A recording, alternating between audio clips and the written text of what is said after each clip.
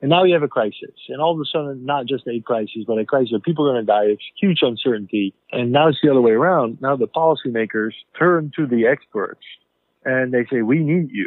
We need you badly. It's not just what you know, but you're going to have to tell us what to do. Let me assert my firm belief that the only thing we have to fear is He told you a story for the ages. Madman words of doubt and fear, the outcome of a desperate year. Hi, this is Eric Bagley in the Rocket FM studios in Stockholm, Sweden. Time for episode 12 of Corona Crisis, Once Upon a Pandemic. The podcast hosted by me and Mark Vanden Bossche. And a little later on in the episode, we'll get to the interview with Arjen Boyne, Professor of Public Institutions and Governance at Leiden University. And speaking of experts, that's actually going to be one of the topics that we talk about. Experts and the advice that experts give to political leaders, and that dynamic is something that Arjen's going to drill down into.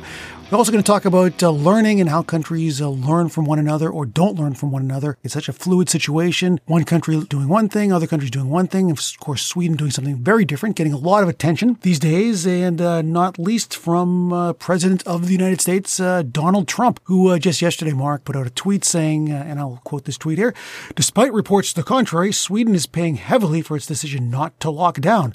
As of today, 2,462 people have died there, a much higher number than the neighboring countries of Norway, 207, Finland, 206, or Denmark, 443. The United States made the correct decision." But I guess what he means there is the correct decision to lock down. And today, May 1st, is the day that the federal government, I think, has given the green light for states to start opening up, even though some have already done a bit of a sneak preview on opening up, states such as Georgia. But I think more are doing more as of today. So this is going to be something to monitor. And Mark, what do you say about Trump and his outlooks on Sweden? Well, apparently he's been listening to our podcast because we talked about those exact numbers and these exact trends in our last podcast episode. President of the United States tuning in. Who knows? But the other thing, Mark, too, is he followed this up a little bit later in a press conference with another quote about Sweden. Here it goes. "The people in Sweden, they're not running around shaking hands and hugging and kissing each other. You know, they're using that as an example, but they've been hit hard. They've been hit hard." So I think he's a bit ambivalent about what Sweden is doing here. In some ways, I think he admires it. He admires the sort of the social cohesion that is being trumpeted about Sweden, the trust in government. Absolutely. But also in defense of Sweden, while we talked about these different trends, we also need to be fair in our assessment. It's still very, very early. And while the numbers today show a large discrepancy, none of this really means anything until you look at it after more time has passed. And as far as the statements from the President of the United States, it's also interesting to see that just a couple of days earlier, he lauded Sweden for its response and for delegating responsibility to the individuals. And obviously, he's going a little bit back and forth, as are many people. And the other thing, too, I think of interest is we've been living this crisis now for what seems an eternity, but it's been about 8 weeks, I guess, in Europe. You are still seeing from experts different types of conclusions on trends. And it is for politicians and government organizations that are in charge of making decisions to try to help mitigate this crisis. Quite confusing to read the signals. Even the scientists themselves are far from certain. In a recent example, there was an article about how vulnerable children were to this virus and whether or not they were vessels for transmission. And the conclusion, it was one of the big media outlets in the UK, wrote that children are unlikely to transmit the coronavirus. And this, of course, is important from the perspective of reopening schools in the UK and other parts of the world. And then just yesterday, a study from a famous virologist in Germany came to the exact opposite conclusion, that children are absolutely vessels of transmission. And these are just one of thousands of examples of mixed messages from the scientific community. Makes it very difficult. And our guest, I guess, later on in the interview will discuss this, to really get a clear picture of what is the best way to go forward. I mean, science is certainly not a monolithic entity, and I think that the general public is learning that more and more as this crisis proceeds. The age part, of course, is also a very interesting part. I read an article the other day from the Financial Times that went into the bit of the mystery as to why the infection and death rates in Africa have been so low. And one of the theories put out there is the fact that the age of the population of Africa is extremely low. I think the median is like 19, which might account for some part of this relatively very low death toll so far in Africa. Well, that is one explanation, of course, but I think there are many parameters that go into this. And I sort of have a bias that the numbers that we're seeing from the developing world is inaccurate. If you look at the situation in the poorer areas in Europe, you see extremely high death rates per million. We're talking about in excess of 1,000 per million. And if you extrapolate those numbers to the developing country setting in places like India, which is 1.4 billion people living, or Nigeria, 210 million roughly, Bangladesh, highly densely populated area with, I think, over 170 million people. The official death rate in Bangladesh is 168. And there's no way that can be true. There's no way. Absolutely no way. And I'm not suggesting that this extrapolation of about 1,000 per million will be accurate throughout the developing world, but I think there are some very terrible numbers hiding behind the surface, and we may never really find out. And part of the reason of that may be because there's an infrastructure that is unable to test properly or to do autopsies to find out the cause of death. That's one area. There may be also a deliberate attempt by governments in those areas to sort of downplay the impact of this, to prevent panic among the populations. And hopefully, as you say, it may be also that the average age of the population or other factors having an impact. But nonetheless, we haven't really focused very much on this in the Western press. Yeah, the question whether it's the dynamics of the disease itself, whether it's environmental factors, or many other things, I think is a lot to be learned about this disease. Okay, Mark, any other stories you want to get to? Any more 360s before we move over to Arjen? Well, I think the thing that you mentioned about May 1st being sort of a key date in the United States for reopening also applies to many parts of Europe where cautiously Germany, France, Spain, Italy are starting to loosen some of their regulations very, very gradually, very carefully. And we'll see over the next 2-3 weeks what the impact will be. But a great concern throughout the world is this so-called second wave, because we might grow a little complacent, relax a little bit during the summer months. Yeah, the summer's going to be very interesting, how people are going to approach the summer in terms of vacationing and everything else. But especially here in Europe, where vacation is sacred, and not just a week or two, but 4, 6, 8 weeks of vacation. I wonder if the authorities and others will actually forego some of their vacation to really prepare for this second wave, which most experts say will be coming in the autumn. Right. And if you equate that with the Spanish flu in 1918, the second wave was actually far worse. So we'll see what happens. But in terms of tourism in Greece, which is an economy very dependent on tourism, so they're discussing creating tourist corridors where tourists actually would perhaps be tested prior to leaving their origin countries before getting on the plane. There's definitely an aspiration to have a tourist season in the southern part of Europe. So it'll be interesting to see how that plays out. All right, time now to hear from Professor Arjen Boyn, who's a professor of public institutions and governance at Leiden University in the Netherlands. He's one of the leading crisis management experts in Europe, and expertise is be one of the things that Arjen gets into here. But in the first part of the interview with Arjen, we talk about the idea of learning, and time now for Arjen Boyn, professor at Leiden University. Well, Eric, the interesting dimension of this crisis is that, normally speaking, there's nothing to learn during a crisis.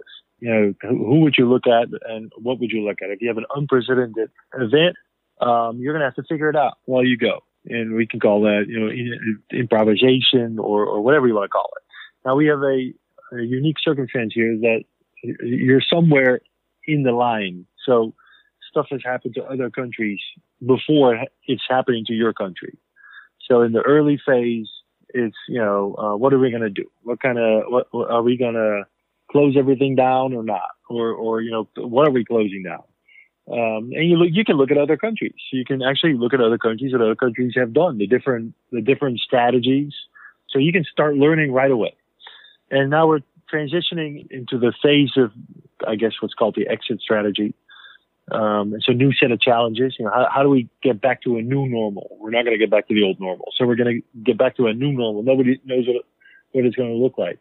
And again, some countries are ahead of you or they're at the same point in time, but they're doing things differently. So there's an unbelievable, at least a temptation, one would think, to learn from other countries. It's almost like a controlled experiment.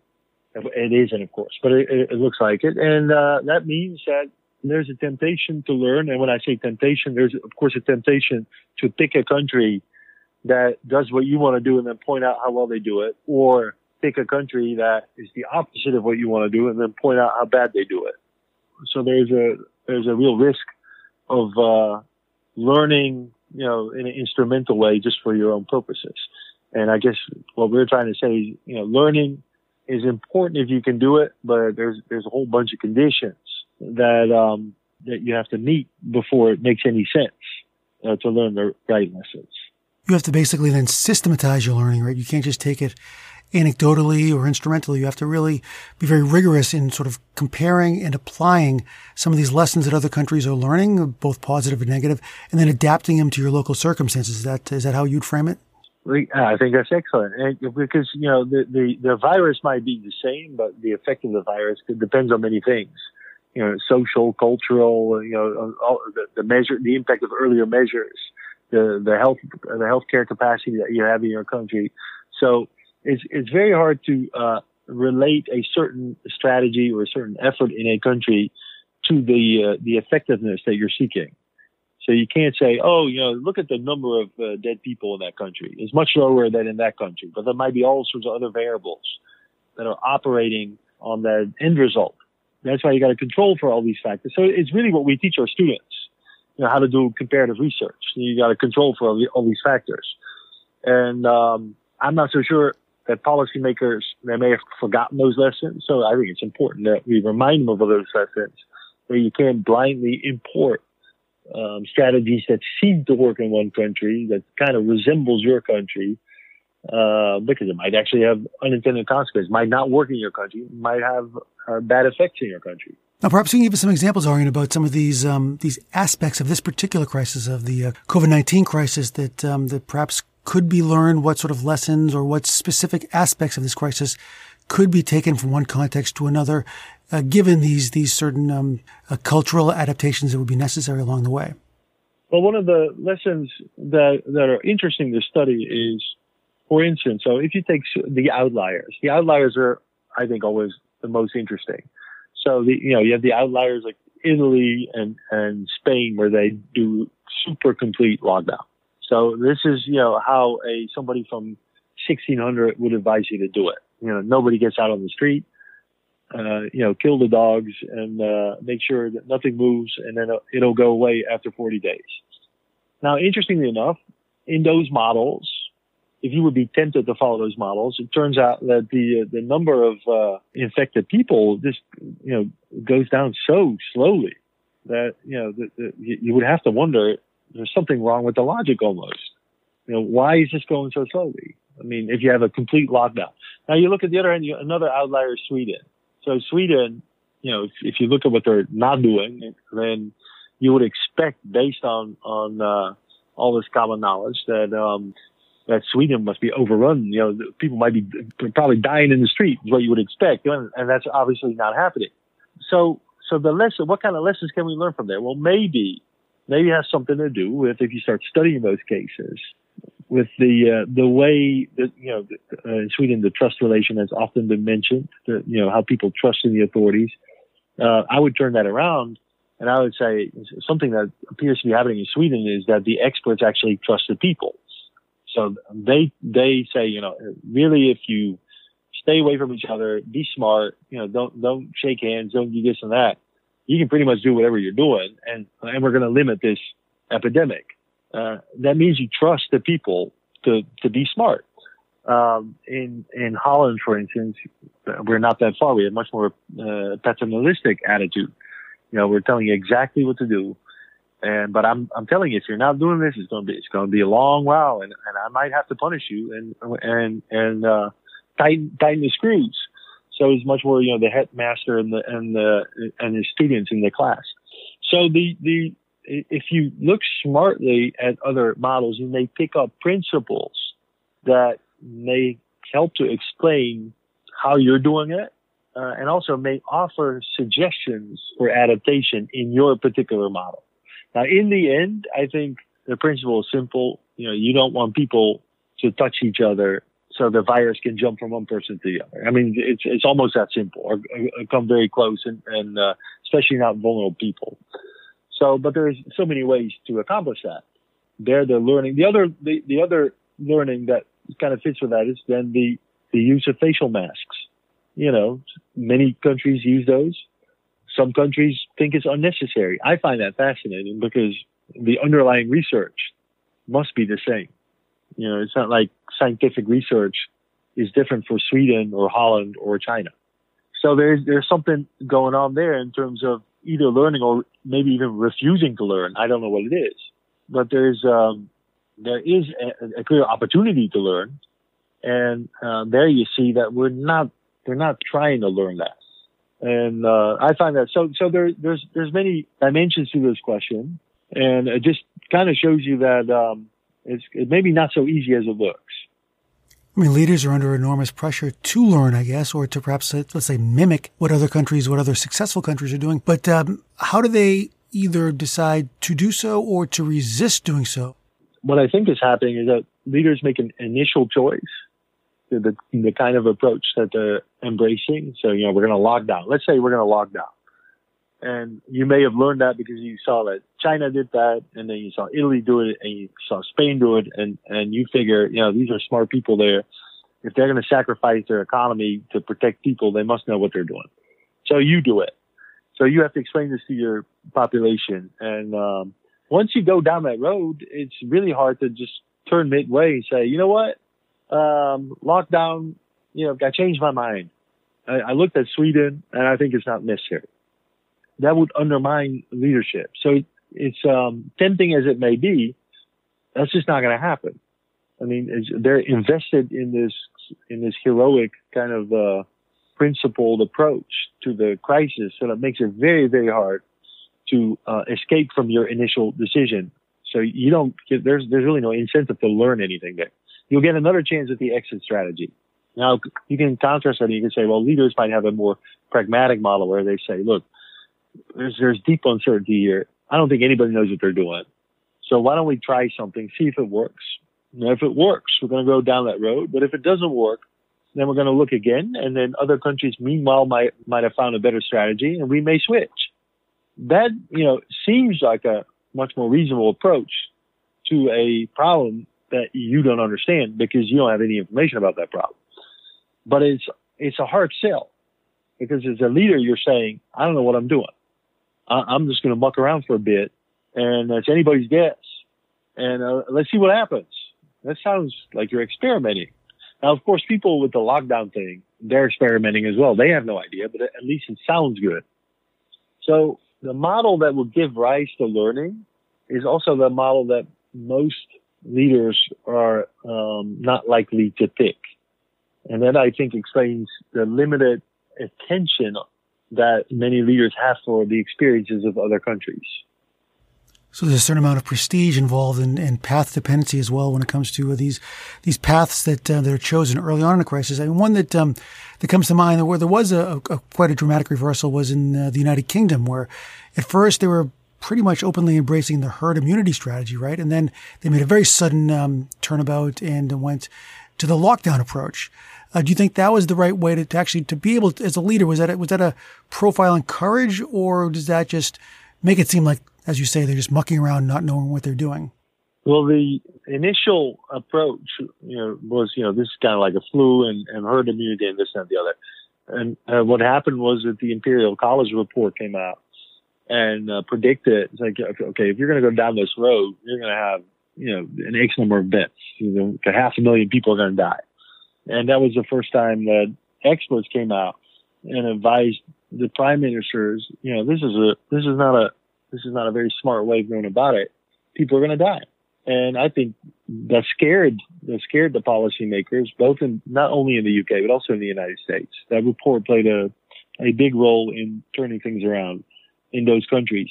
Now, that doesn't mean that lockdown was the alternative. Lockdown is just one extreme model. It's one extreme approach. I mean, so if you take the Swedish approach as let's say the most lenient approach, but it's still based on the idea that you want to limit social context for a certain group of people. And you take the total lockdown as the most extreme form, where nobody's going to be in touch with anybody. And then there's a whole range of models that you could put in between that vary on certain dimensions. So what happened in the UK from all to nothing is quite spectacular, but that's not based on learning. I think that was more based on fear. And the idea that, if that's going to happen, we're really screwed. And also combined with the idea, we lost a lot of time. So by not doing anything for a couple of weeks. So it's almost making up for lost time. So my guess is, of course, I wasn't there, but my guess is that's how it played out. in that decision-making arena. We're going to get to that. I think is actually a very interesting aspect of this discussion that we want to get deeper into, is this idea of expertise and how medical experts or other kinds of experts influence the decisions made by political leaders. And I think that's one of the aspects of this Imperial College report that had a dramatic effect on British policy towards this pandemic. But before we get to that part of the interview, I want to talk, Arjen, about some of the perhaps some of the principles of learning that you could actually sort of just sum up to give an idea of what if a decision maker wanted to learn, whether during this pandemic or a future pandemic or other crises. What would you advise? What sort of takeaways would you have from your research on this? They should treat it as almost like a research project. So you should treat this as a comparative research project. Social scientists can point out how you do that. That means you have to have some sort of underlying theory that predicts or hypothesizes the effect of a certain measure or a set of measures. And then you go about and then you define how that causal relation will work. And you define the conditions and you set the conditions for comparative research, and you have typically scientists perform that exercise. That is really, if you want to do it right, that is the only way. And so the idea that you go visit a country or talk to a few people there and say, hey, how are you doing it? And it looks like you're doing it right. We should also do that. That is not learning. It's really no rocket science that we're asking, but unfortunately, I fear that is not being approached that way, because it's mostly medical people looking at the medical dimension of these measures. And I'm not so sure if they can take into account all the social and legal and political and cultural differences that certainly have an impact on the way these measures work out in practice. So you're making a case for social science expertise as being part of the equation for dealing with a major crisis like this. For sure. All right, Arjen, let's talk deeper now about the more high-profile experts that are getting much of the attention in this pandemic. They've really become, in some ways, the rock stars of 2020, and that is the state epidemiologists in different countries, the top medical experts that have the ear of the prime ministers and presidents. What, from your perspective, observing this is a field that you've done research on long prior to this pandemic. What's your observation so far, and how this is being conducted in different contexts? Well, it's the rise of the expert, and think about it. In any sort of normal complex policy problem, you would hope that the experts have a say in pointing out, how can we resolve this at what cost? What was the best measure? And experts never come to the table. The policymakers and politicians, they don't read those journals. They don't hardly talk to those experts. And so there's a huge divide in normal life between people who really know something and then people who make decisions. We have all sorts of words for that, and bewail the existence of the gap between the experts and the policymakers. And now we have a crisis, and all of a sudden, not just a crisis, but a crisis where people are going to die. It's huge uncertainty, and now it's the other way around. Now the policymakers turn to the experts, and they say, "We need you, and we need you badly." It's not just what you know, but you're going to have to tell us what to do. And this, of course, is, as we know, experts may know a lot. That doesn't mean they can prescribe. That doesn't mean they can offer prescriptions for stuff that works. I mean, and that also doesn't mean they can predict. But that's precisely what the policymakers want to know. So they start pressing. They want predictions. They want to know exactly, if we do this, what will happen, at what cost. And of course, experts can help you think about that, but they can't look into the future. They don't know this because it's unique circumstances. So the relations turns on its head, and it gives a lot of room for entrepreneurial experts who are convinced that they know and that they can offer advice that's going to be effective. Now, we should remember that all these experts in the world in this sort of domain, virologists and epidemiologists and pandemic flu, that's a select group. It's a select tribe, and it's not very big. It's not the biggest medical community in the world, and they produce research that is accessible to everybody. So there's a common knowledge. So you would almost wonder, like, how is it possible that from the common knowledge that is being sanctioned, if you will, by the World Health Organization. They say, oh, this is good research, and they bring experts together and they write these reports, and They write the guidelines. And if you just read the guidelines, they're all the same, right? They don't make a huge difference for whether you're in America, Sweden, or Australia.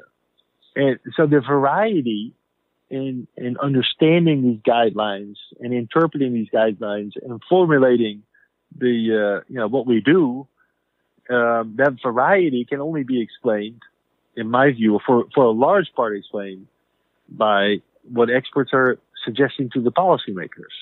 Unless, and in some cases that is true, policymakers regard the advice of experts. But I'm leaving those people outside of the equation for a second. And I find that hugely interesting. So take the question of closing schools. I mean, there is a clear, if you read the WHO advice, guidelines, or whatever, they're not big on closing schools. They don't really see only under some circumstances, maybe. They don't even want to close events there. So all sorts of measures that we're seeing now are not in the guidebooks. You could make a point that what Sweden is doing is the closest to the guidebooks that I see.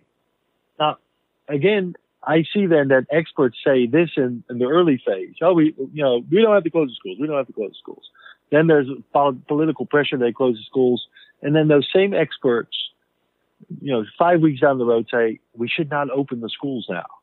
Even though there's no evidence whatsoever that closing of the schools contributed to the outcome or the effect of the pandemic, which they readily agree, then all of a sudden they say, we need evidence before we can decide to open the school. The same experts.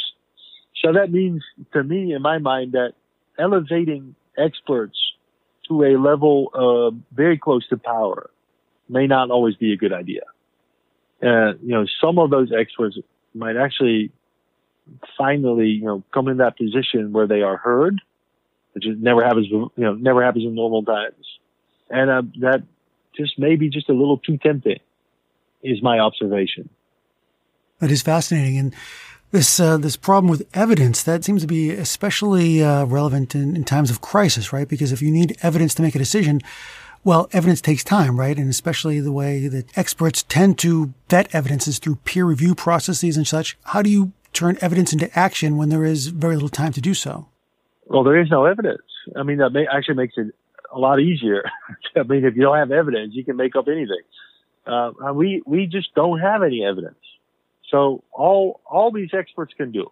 So whether it's about facial masks, whether it's about closing the schools, closing universities, closing bars, is fall back on existing evidence that was already there.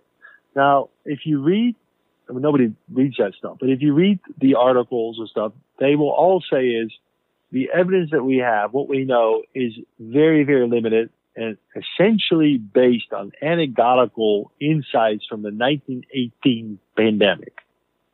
If you start thinking about that for a second, that means, we are operating in 2020, 100 years down the road, on the knowledge of people who had no idea of all sorts of research methodologies or evidence-based, how we would do it today, on what they just happened to write up.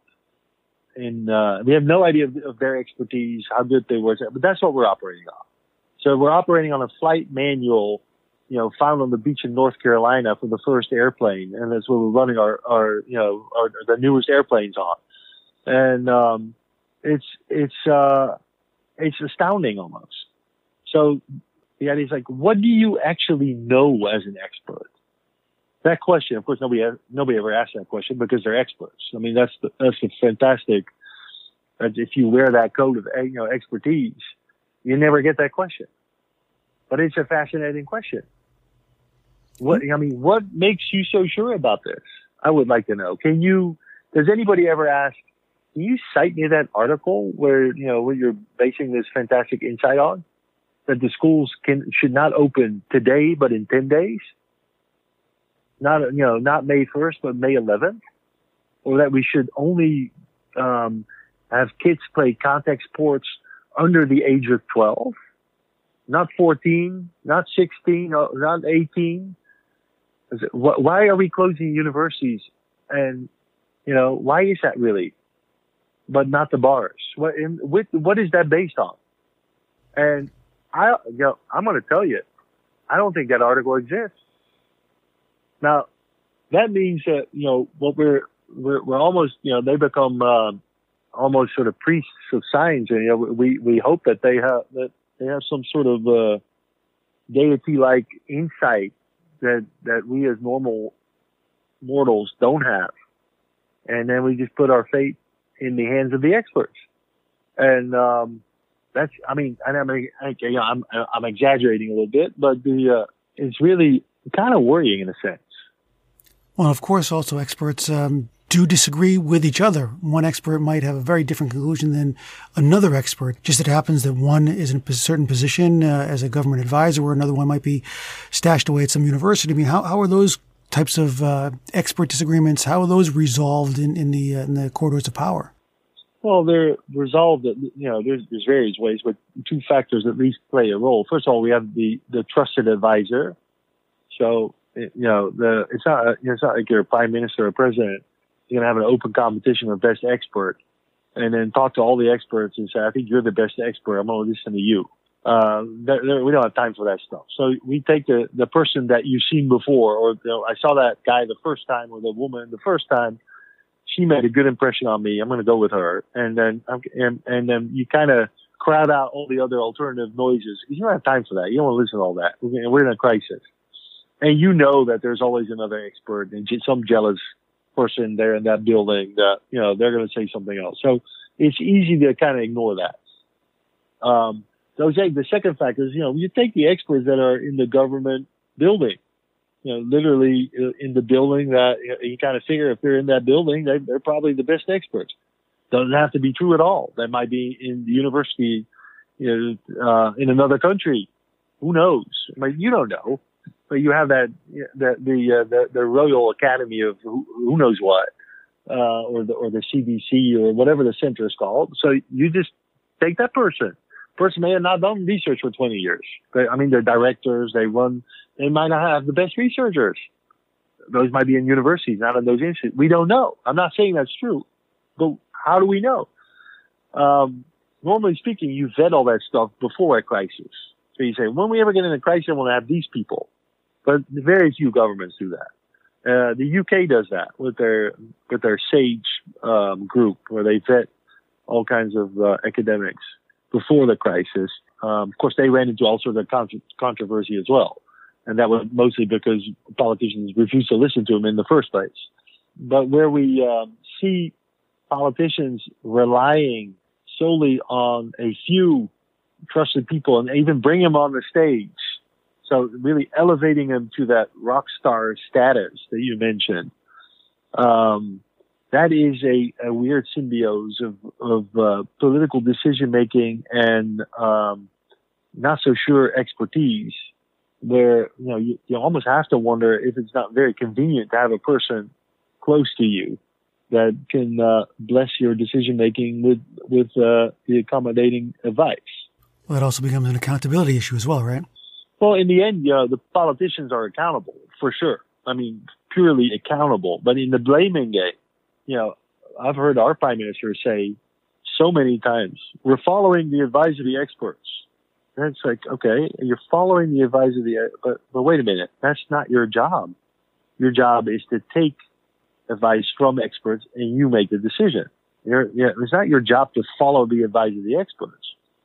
But, people think that is a natural way of operating. But if I would say, Mr. Prime Minister, when this crisis is over, and I'm going to tell you something, I have solid research. Really solid research. You're not going to believe this, but if you smoke cigarettes, you're going to get cancer. Really, I can't. You find me an expert that's going to disagree with that. Are you going to follow their advice when they say that we should outlaw cigarettes? Well, that ain't going to happen. So that shows you how flexible politicians can be with regard to expertise. And it also shows you that, they will take expertise that fits with the position they're looking for. I mean, what would you say is the proper balance in that case? You're basically questioning the reliance and the fallback onto expertise and letting experts basically make decisions. And are you implying that the politicians should use less expertise, or should they trust their own instincts more? What's the sort of proper balance between politicians and experts in terms of what decisions are made? Well, politicians or, decision makers, let's call them decision makers because it could also be policy makers. In the ideal world, they would be trained to understand how an expert thinks and to question an expert. So if you are, you may just ask an expert, so, okay, this sounds, okay, I understand what you're saying. So tell me what you're basing this on. So how sure are you about this? What are we talking about? 10%, 50%, 70%? Have you seen this before? But I mean, you have to probe the kind of advice you're getting. And if you're saying beforehand, I'm following the advice, you're giving a sort of carte blanche to experts to come up with whatever they might even be convinced that they're coming up with the right stuff. But as you just pointed out, experts disagree. And they're all working with the same basic knowledge. So apparently, people who spend 30, 40 years on this can have different insights. Well, I would want to know, because these are consequential decisions. These are not just little things that we can correct next year or whatever. I mean, people die because of these decisions. They live or die.